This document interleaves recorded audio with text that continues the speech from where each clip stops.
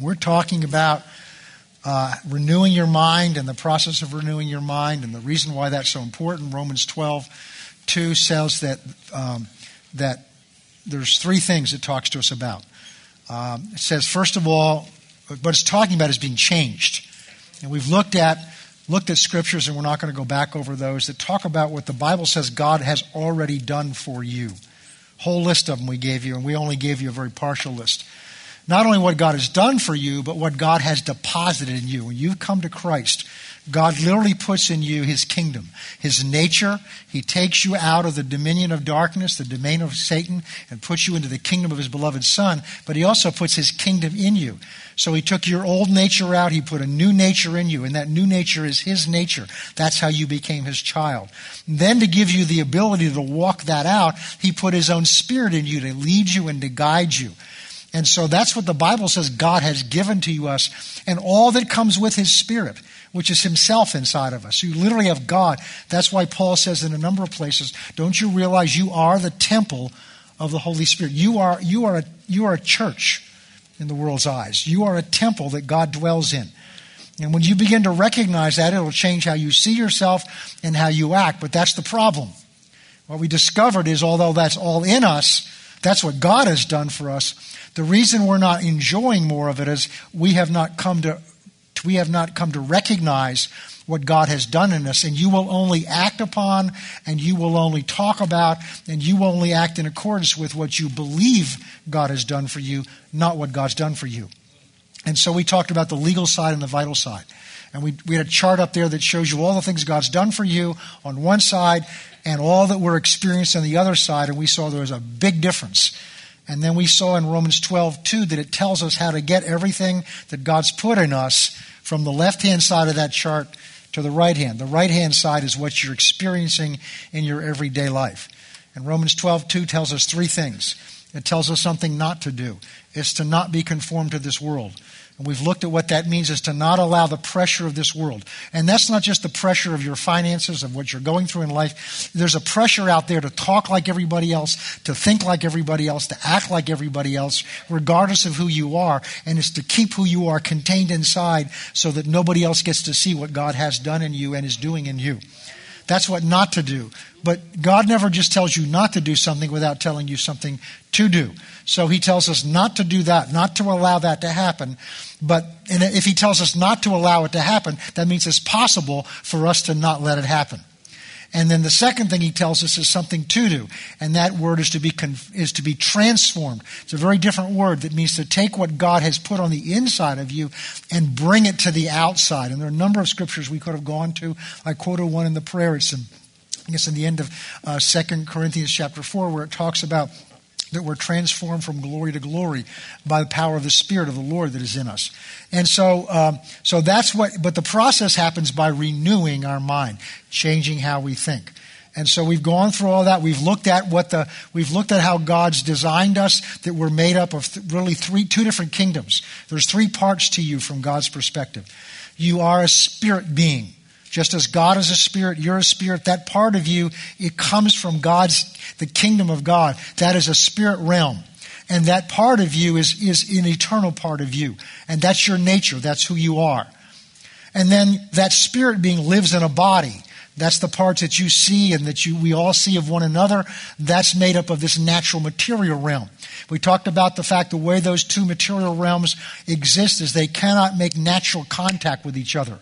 So God's given you a third part, which is your soul, made up of your mind, your will, and your emotions. And that is a bridge between your spirit and your soul and your body to connect the two together. And then we begin to see why the mind is so important, because your mind is one part of that soul. What controls the soul, and therefore what controls everything else about you, is your will. But your mind has an incredible influence on your will, and so do your emotions. We've seen that the way God made that first man and that first woman was that spirit was to be in ascendancy and to be in dominion. And it was because that spirit was in perfect contact with God and His will. And that the mind was given to them to help figure out how to carry out the command of God. And we could go back and look at it in Genesis 1. We see God gave them dominion over the kingdom that He established here in this realm. He gave them authority. He gave them the responsibility. And Adam went out and named everything that's ever been named. Now, just to be able to remember names, let alone to give the names. He had an incredible mind, but he used that mind to come up with names and to identify things. And so the mind was given to us, given to that first man to carry out those instructions, the will of God that came through the Spirit. And then the body was given to be submissive to the will, to the mind, and to the Spirit to carry those out. And when Adam came in, all he was really trying to do was get that out of order. And he did it by getting them to elevate their mind above the Spirit. And that's been the battle of man ever since. We saw that once you were saved, that God put you back in the original order. But the problem is, because you have the power to do that's in you. But God didn't change how your mind works. He changed your nature. And that's why Romans 12:2 says we have a responsibility to do something with our mind. And we did all that so we understand where the mind fits into the scheme of things the way God has ordained it. Now what we're learning is how to do that. We're beginning the process of understanding how to renew that mind. And we really probably won't get to that till next week. What we've been talking about is how the mind works. And we've used as the scripture for that 2 Corinthians chapter 10, where Paul says in verse 4, "For the weapons of our warfare are not carnal." That's of the flesh. They're not of the body. They're not of the flesh. But they're mighty in God for the pulling down of strongholds. We talked about what strongholds are. That word means a fortress, like a castle that's impenetrable with natural forces, but with the power of God, it is penetrable. And many of us have those strongholds in our lives. And casting down, the King James says, imaginations. The word is arguments in the New King James. "And every high thing that exalts itself against the knowledge of God, bringing every thought into captivity to obedience of Christ, being ready to punish all disobedience when your obedience is fulfilled." And we've identified in here three different things: thoughts, imaginations, and strongholds. And that's the system by which your mind works. So we began to talk last week and got into what thoughts are. And what these are thoughts, imaginations, and strongholds. Strongholds are the parts of you that control you, and we'll get to those tonight. Imaginations are what makes up a stronghold, but the imaginations are made of thoughts. Now, we're all somewhat familiar with imaginations because some of you have more fertile imaginations than others, but we all have an imagination because we picture things. And I used the example last week that if I say apple, you're not going to have run through your mind the biological description of what constitutes that piece of fruit, but your mind is going to picture some kind of round object, either green or red or yellow or something like that, with maybe a stem coming out or maybe a leaf. You'll have a picture in your mind. That's an imagination. And so many people, when they teach about renewing the mind, deal at that level. Well, we need to change the pictures in your mind. So they'll tell you to picture yourself differently. And what you'll find is that's very hard to do. How do I do that? And so we're going down, there's a step below the imagination, which is so important. And we're going to spend some more time on that tonight. And that's your thoughts. So what we talked about last time is that's the basic unit that your mind works in. Those of you that are familiar with computers know that computer programs are operated in the most basic piece of information there called a bit. And it's just one digit, 0 or 1. And all the programs and the sophistication runs off of that. But the computer programmers have to learn what those basic pieces of information are. Well, your mind works with thoughts, and that's what we were talking about last time when we finished. We talked about the fact that everything in your mind starts with a thought. Even your emotions are based on thoughts. Some of you are more emotional than others, and you just think, something happens and my emotions just get immediately out of control. But what we're learning is you can go back and figure out what the thought was that was the basis of that emotion. And we're not going to spend a lot of time on that tonight because I went back and gave you some examples out of my own life. Well, I talked about the fact that when I found myself at one point realized I was worrying and I didn't figure out, sometimes when you're dealing with anxiety, you can go back and you can identify what it is. But there are other times you just know you're just kind of anxious and you don't even know why it is. Well, I've learned to trace my thoughts back and figure out what it is from. Also, that's another way to tell whether you're being led by the Spirit or not. There's a little sidetrack. Listen to your own words. I'll listen to people say, well, the Lord told me that, the Spirit of God's telling me this. And what I hear somewhere in the mind is, well, I think so-and-so. Well, if you're saying, I think this, that's not the Spirit of God leading you, because you don't think with your spirit, you think with your mind.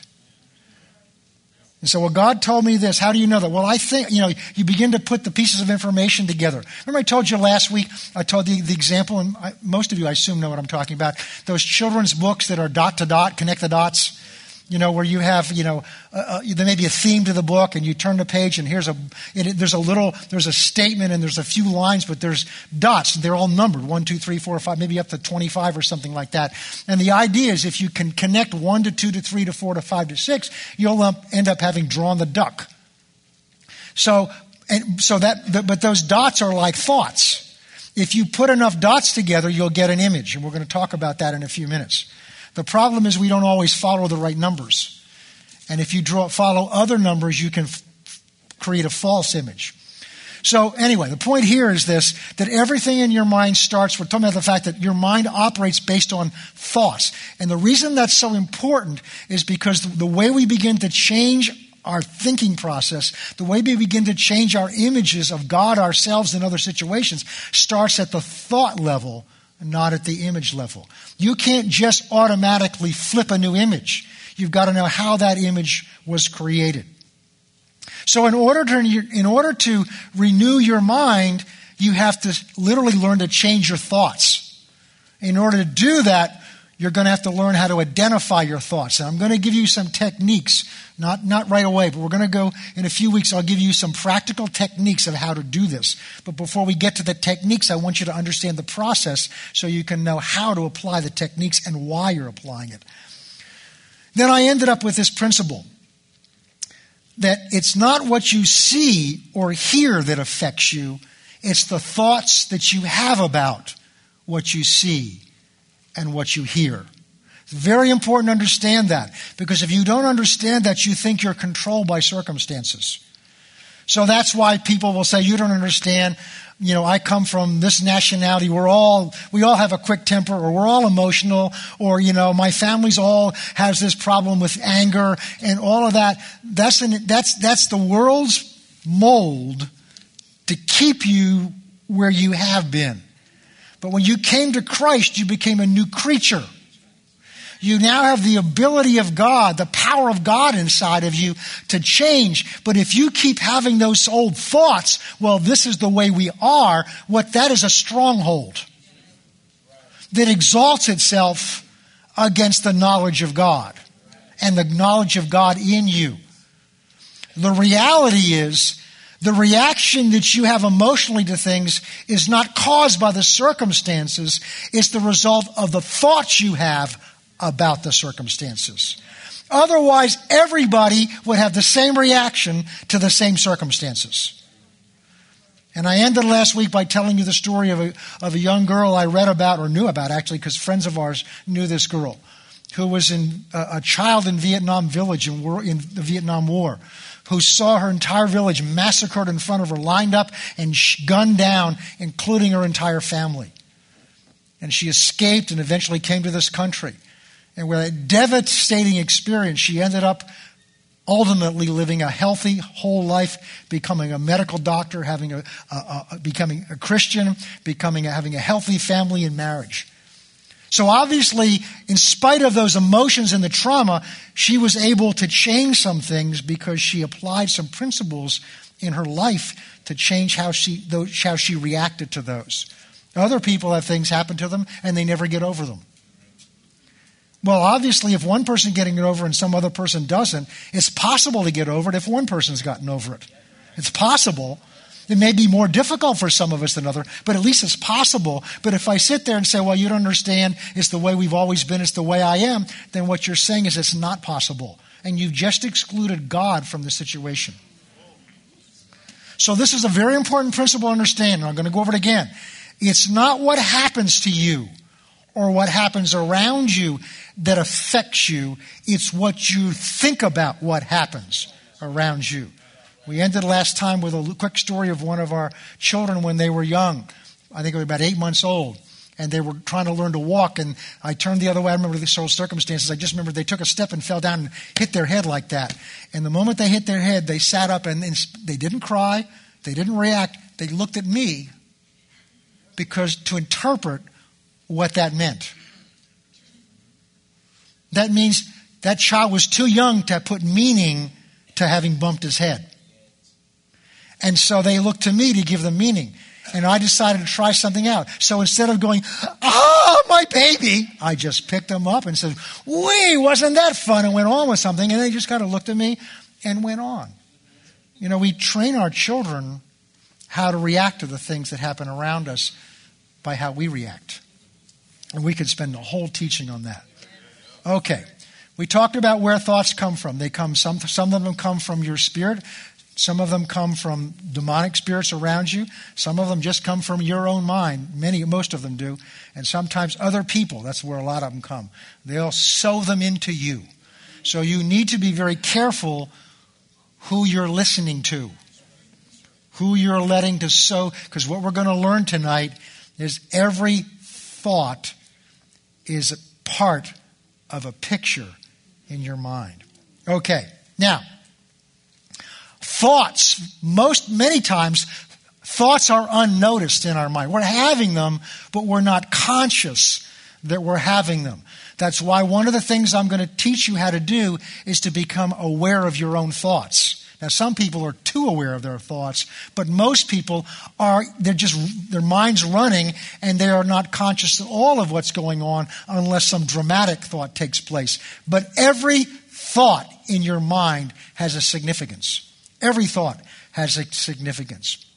So most of the time, our thoughts are unnoticed, or they seem very insignificant. And part of our lesson tonight is to learn that every thought has a significance. And we'll see why in a few minutes. Now, next important principle, very important principle for you to recognize, is just because a thought comes to you does not mean you have to accept it. Because you cannot control what thoughts come to you. And you're not responsible for the thoughts that come to you. What you are responsible for is what you do with the thoughts that come to you. You have authority and dominion over your mind. God gave it to you. And because of that authority and dominion, you have a right to decide what thoughts you keep and what thoughts you reject. You can't stop the thought from coming, but you can refuse to accept it. Let me give you an example. I love this example. Your doorbell rings. It's dinner time. And you get up from the table and you go over to the door. And you open the door. And when you open the door, there's a gentleman standing there in a brown uniform with a brown hat with 3 letters on it. The first letter is U, and the last letter is S. Your door went ding-dong. You open the door, and this uniformed gentleman hands you a package. And what's your instinct? To reach out and take the package.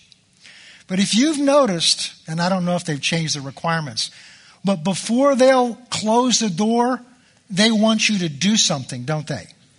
They want you to sign, now it's all electronic, they want you to sign some kind of receipt, because once you've signed that receipt, you've accepted ownership of that package.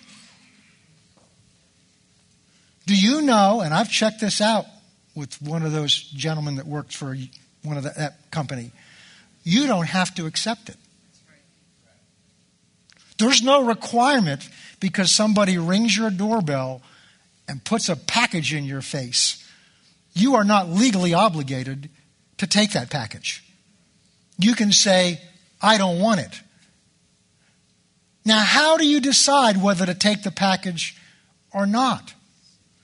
Well, here's how I would decide it. Let's bring it down. Well, one of the ways is to find out where it came from. Now, if you've been expecting it, if you ordered, some CDs or DVDs from somebody and you see it's come from Amazon.com or wherever and you know that's what you're expecting, that's one thing because you've ordered it and here it comes. But if you weren't expecting something and this person hands this package to you, by the way, they're outside your door. Remember what the door is in your soul? It's your mind. Your mind determines what gets into you and what does not get into you. Just as your taste buds determine what gets into your stomach and what doesn't get into your stomach. Your mind has the ability and the responsibility to choose what you let in and what you don't let in. The problem is most of us do with our mind the same thing we do with packages. We get all excited. A package for me. And we take it in, we sign for it, and then we figure out what it is. I'm going to go over that again. Ding dong, the door rings. That gets your attention. You go over, you don't even have to open the door. But you choose to open the door. They're standing there. They hand a package to you. You reach out and take the package. They hand you the board or whatever it is now. You sign for it. Goodbye. Thank you very much. You don't know what it is. You thanked them for it. Close the door. And now we're going to go figure out what this is, which is now in my house. And I now own it. Well, what should I do? Well, one way to determine whether I want what's in the package is to find out who sent it. And the way you find out who sent it is to see the return address. The reason there's a return address on there is because if you choose not to accept it, that's where they return it. So I take the package in. Now I find out what this thing is. I suggest to you, it's much better off to decide whether you want it before you've signed for it. Because once you've signed for it, it's now your responsibility. If you don't sign for it, it's that company's responsibility to take it back from where it came from. So how does this apply to us? Well, the Bible tells us a way to discern return addresses for thoughts. John chapter 10, verse 10, Jesus says, Satan comes only to steal, kill, or destroy. So if I can discern that this thought has somehow come from Satan or from his locale, then I know that what's inside the package is only designed to steal, to kill, or destroy. But if I recognize that this package has come from God, from Jesus said, but I have come that you might have life and have that more abundantly. So if I can discern that that package has come from the Lord, then I know that what's inside that package is life, and it's life more abundantly. It is an act of your will, just as it's an act of your will whether to receive that package or not. You have the same opportunity to receive or reject every thought that comes to you. Now, one of Satan's devices is to give you some nasty thought, and then the next thought that comes along is, what kind of Christian are you because you had that thought? Because remember what he's after. He's after your will. And he's after your will to lower your resistance to him. So he'll fire a salvo at you, at your mind, giving you this thought, which you had no control over the fact that the doorbell rang. You can't stop who comes to your door, unless you're in a gated community. But I mean, suppose your front door is exposed to the world like most people's are. You can't control who comes to your door and rings your doorbell. But you can control whether you open the door, and if you open the door to find out who's there, you can control what comes in the door. In the same way, you can't control who rings the doorbell of your mind with a thought. But what Satan will do is bring a thought to you, and then once you've got the thought and recognize the thought, he'll say, what kind of Christian are you that has those kinds of thoughts? Because if you'll accept that thought, now you begin to let condemnation in, and that's what's inside the package. And condemnation comes only to steal, to kill, or destroy. So we have, as Christians, have authority and the responsibility to control what we let into our mind. I want to tell you a story about my family that, now I wasn't there when this happened. I was already in college. But I'll never forget this story. One of my brothers was doing a project, a science project. And it required doing something with frogs. And so they found some biology catalog, and they had to have a particular kind of frog. If I remember correctly, it was like a Louisiana bullfrog. And so they ordered one. What they didn't realize is this company, and we're talking now a few years ago, they probably couldn't do this anymore. This company didn't ship it first class. They shipped it fourth class. And because shipping it fourth class, there was not a particularly good rate of survival, they didn't send you one frog, they sent multiple ones.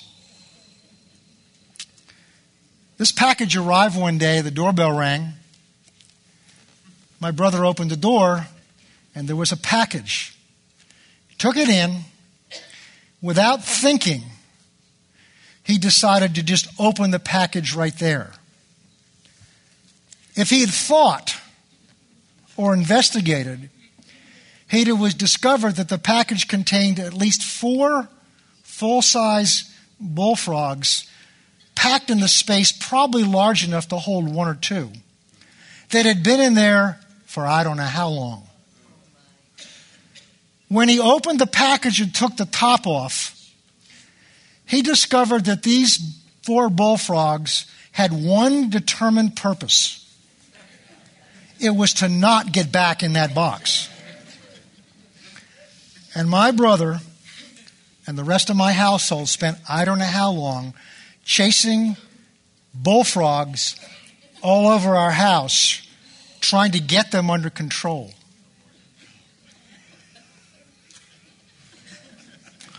All because he didn't bother to discern what was going to happen when he opened the box.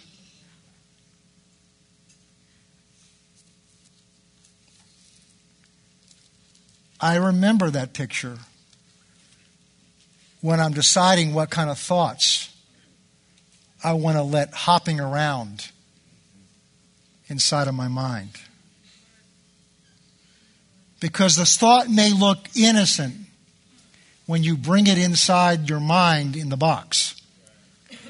But when you open that box and let those bullfrogs loose, they can be extremely difficult to get back in the box. Satan uses that technique to distract us, to wear us down, to overload us. Pornography is like that. One picture that you see never ultimately goes away. Do you understand? Every thought you have is in there that you keep. Now, you reject it, but every thought you have, every picture you have, every memory you have, there's times I've smelled an odor, like a perfume or something, and brought back pictures from my childhood. Those were in there. Those were stored back in there somewhere. This is an incredible computer. Triggered by a memory of my grandmother's perfume or something about her from when I was probably 10 years old, which is a few years ago. Amazing.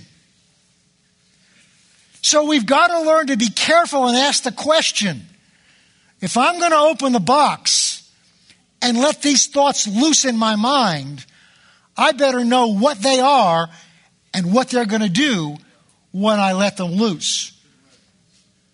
Because instead of getting right to his project, he had to spend hours and energy on something other than the project just to get the frogs under control. And they're thoughts that the enemy brings to you. That he wants you to just, because you're unaware, most of us are unaware, we don't realize that we can say, I don't want it. Back to sender. There are thoughts I get, and I'll speak to myself. I won't say it out loud so you can hear it, but I'll talk to myself. I don't want that thought. That's not my thought. And Jesus, in your name, that's not my thought. Sometimes it's Jesus, Jesus, Jesus, Jesus, Jesus. I don't want that thought. In the name of Jesus, I don't want. That's not my thought. And it will fade away.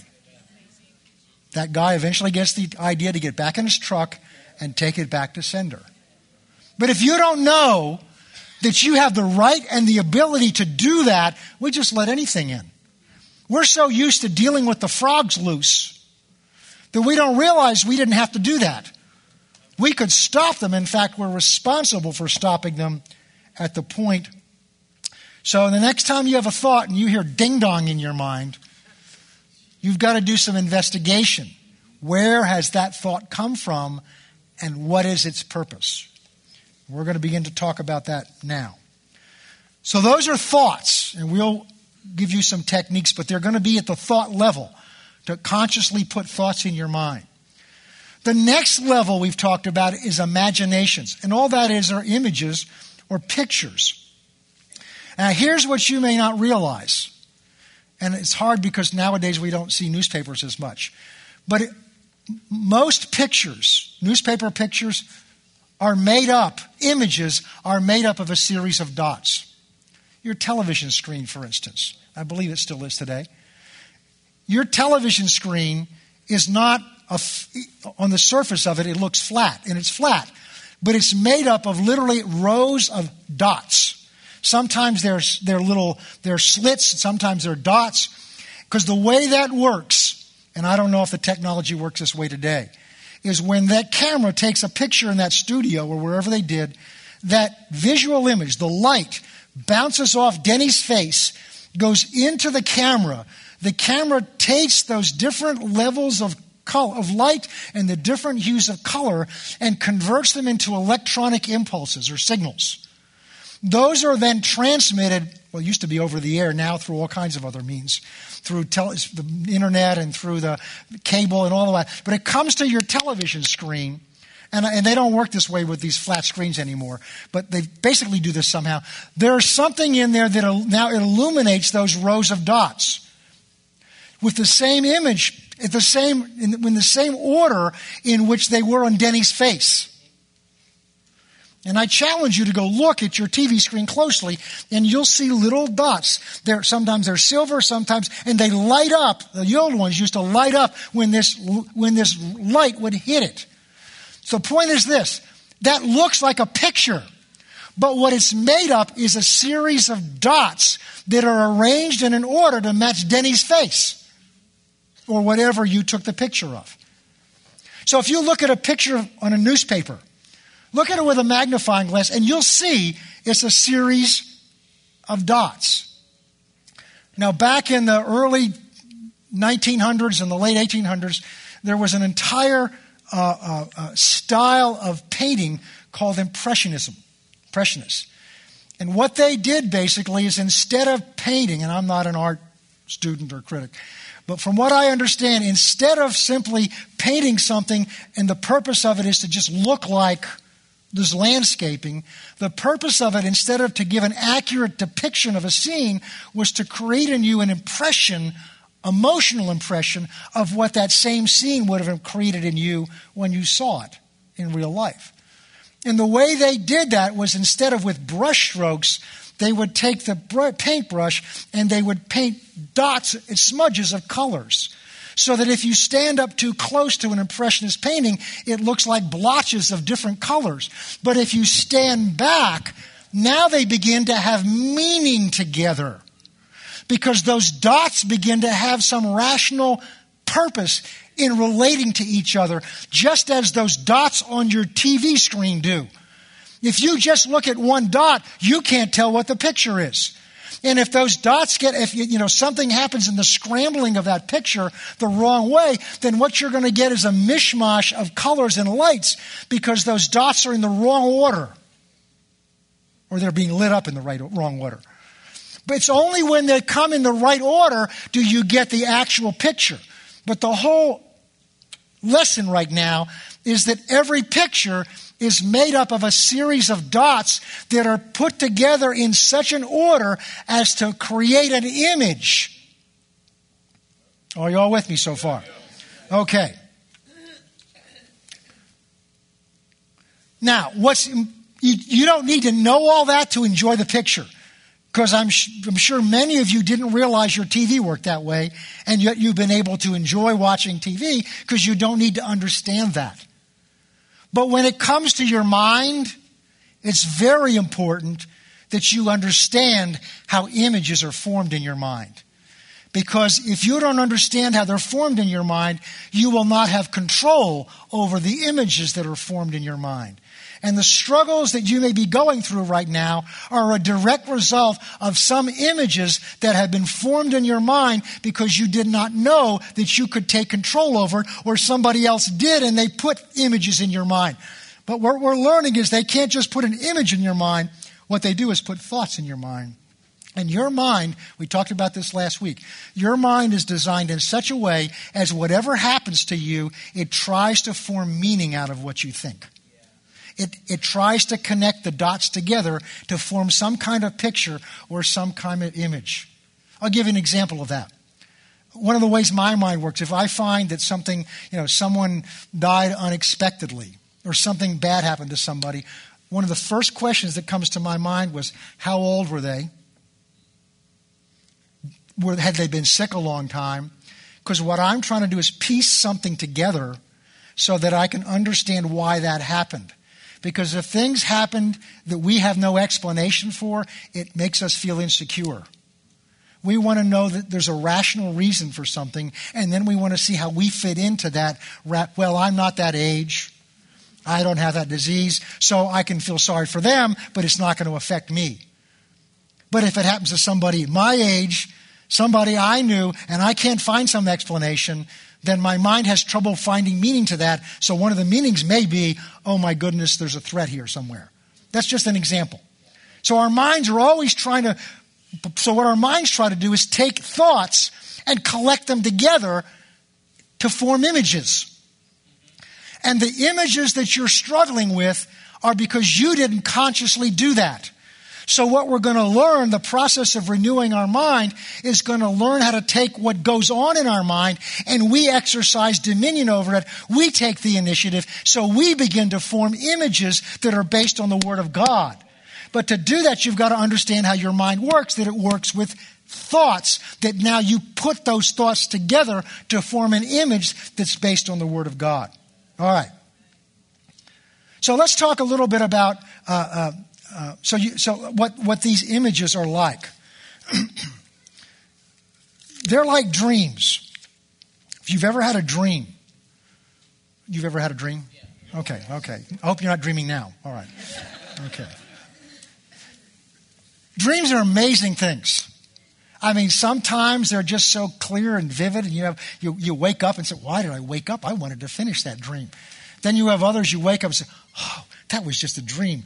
It's not real. I'm not facing the firing squad, or I'm not jumping out of a plane at 30,000 feet without a parachute, or whatever it was. And so dreams are amazing things. But you notice when you're in the middle of that dream and then you wake up, what happens to the dream? It's there for a while until what happens? You begin to tell somebody. Have you ever noticed the minute you start to tell somebody, it goes away? Because that dream is not a rational thing. And when you begin to explain it to somebody, you're using the rational, intelligent part of your mind. The dream doesn't take place in that part of your mind. But if you also noticed that dreams can be so powerful that your body physically reacts that way. If you felt like your dream was you jumped out of a plane at 30,000 feet and suddenly you realized, oh, I forgot something. I forgot the parachute. When you wake up, you're holding on to the pillow for dear life. Your heart's pumping 1,000 miles a minute and you're sweating all over the place and you never left your bed. Now think about that. That image in your mind is so powerful that your body is physically reacting to it as if it were actually happening. You can be in the middle of something, mad at somebody, and wake up and want to tear their head off, and you haven't seen them for a while.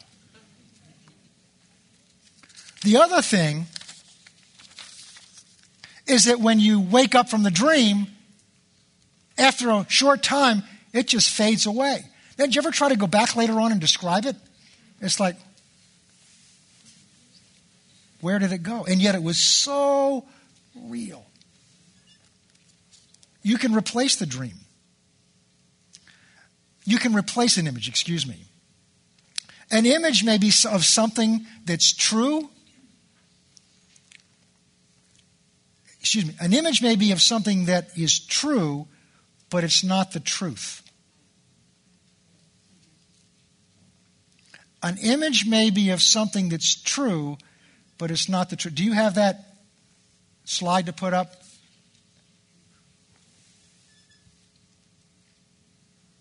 This is a picture of our granddaughter Emma at a Christmas tea that my wife took her to at Blythewood Museum last Christmas time.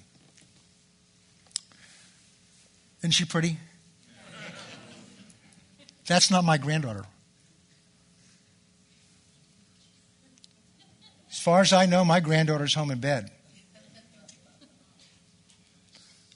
That's a picture of my granddaughter.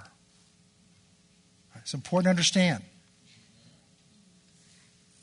That picture exists on the screen, but that's not her.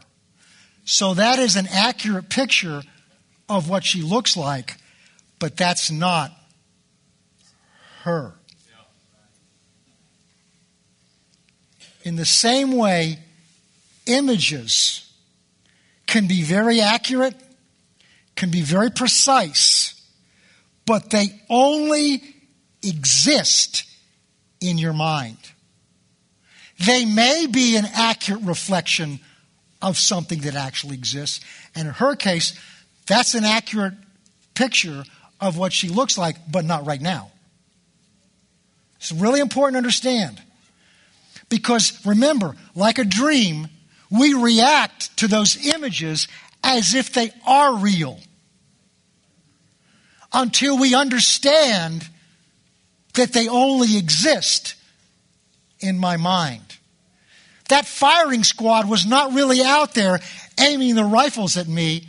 It felt like it. My body was reacting to it. But when I woke up and realized, oh, that was just a dream. Oh, that's just a picture of Emma.